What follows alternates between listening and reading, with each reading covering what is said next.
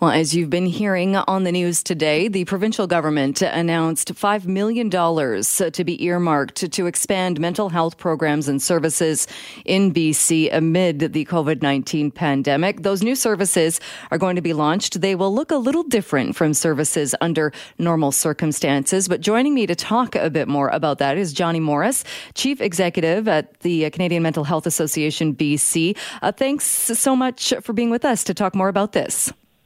Thanks so much, Jill, for having me on your show. Do we know exactly what the $5 million will be spent on?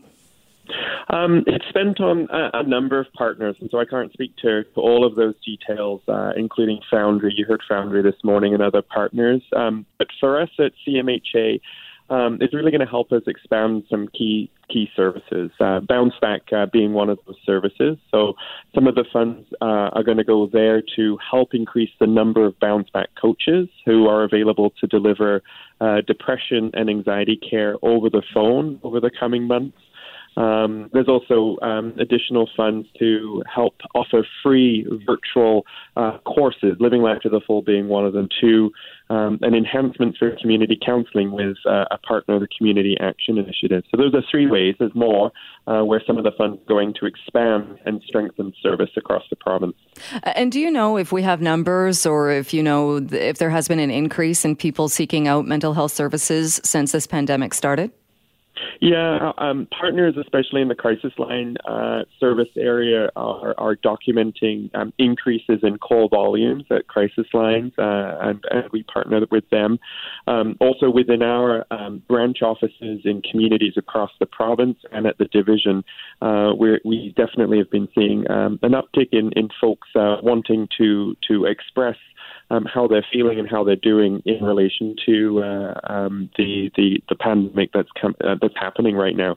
So definitely an uptick, and I think today's announcement is a significant recognition on the part of government. This isn't just a physical health crisis with the symptoms related to COVID-19, but as the Premier and the Minister remarked this morning, job loss, food insecurity, housing insecurity are all really taking a significant toll on the mental health and well-being of many British Columbians.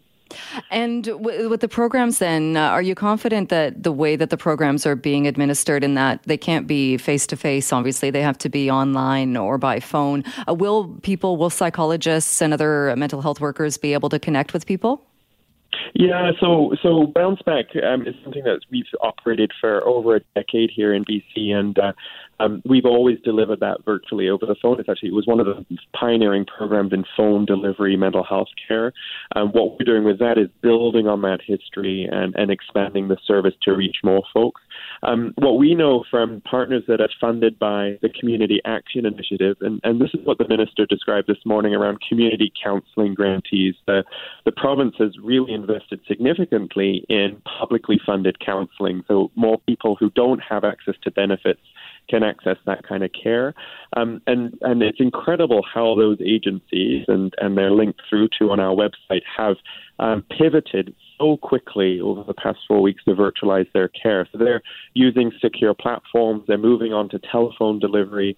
And so the pandemic has forced, in some very powerful ways, innovation to make sure that care gets into the right hands. There was a question this morning, Jill, about seniors, and I just want to really reassure folks that especially with Bounce Back, which is telephone delivered, we want to make sure that it's not just for people who have access to the internet or computers, that phone is still a way that people can reach out for care. And I just wanted to emphasize that for your listeners this afternoon. Oh, for sure, because that is a big one. And we were talking about that on the program earlier as well, that is a group that can be incredibly isolated and maybe does want to reach out. Absolutely. I mean, I think many of your listeners have heard the Minister this morning reference 211 and enhanced linkages for seniors over the phone. What we're going to do over the coming days is work with as many partners as we can to get the word out to senior serving agencies, especially for Bounce Back, which really does help folks who are experiencing low mood, stress and anxiety, connect with a warm and caring person to walk through some really good skills and steps to take good care. And hopefully your listeners who might be tuning in, who might think of seniors in their lives, or they might be seniors themselves, Bounce Back is something to check out.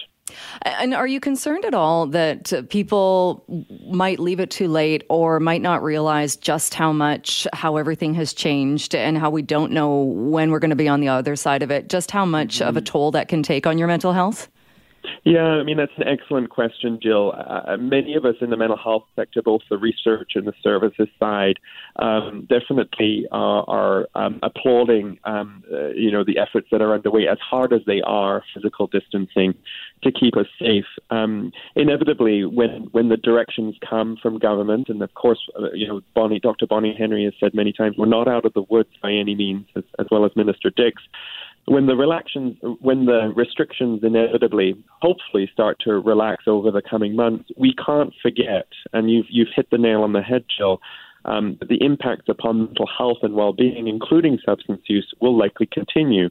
The numbers of people who are out of work, who are worried about rent, those impacts are long-lasting. And so we completely welcome this investment today in us and partners, and we definitely encourage government, as they said this morning, to keep an eye on things for the need for future investments, not just for us, but for others in the mental health sector and the health authority system, because we believe the need will be there 6 months from now, maybe a year from now, as things start to settle, Jill.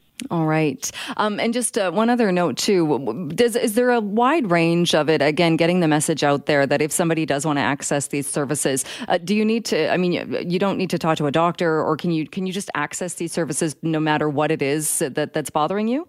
Yeah, so so the government's got a great list of these resources on their website, and if folks navigate to us at Canadian Mental Health Association, so cmha.bc.ca/COVID-19, it should get you there. And what we might do is send something into your station there, Jill, so you can put it out on your social media. We've remove as many barriers as possible to gaining access to care. So Living Life to the Full, our virtual course, you don't need to see a doctor, you just need to register and sign up. Bounce Back, so if any of your listeners are worried about low mood, stress or anxiety, they can navigate to our website too, and there's a spot there to sign up yourself, especially if you're connected to primary care. We're trying to make those things as easy as possible, and we're exploring other partnerships, Jill, for folks who, we know lots of people in BC actually don't have a doctor at all. Finding ways where we can actually help refer people out to virtual physicians as well. That's something in the planning. We're not quite there yet, but we've tried to remove as many barriers to those services as possible over the coming weeks. All right, we will leave it there. Thank you so much for joining us to talk more about this today. Thank you, Jill, for covering the story, and happy to come back on your show if you have any other questions as we move forward. All right, sounds good. That is Jonny Morris, CEO of the Canadian Mental Health Association, talking about the $5 million invested into those various programs earlier today.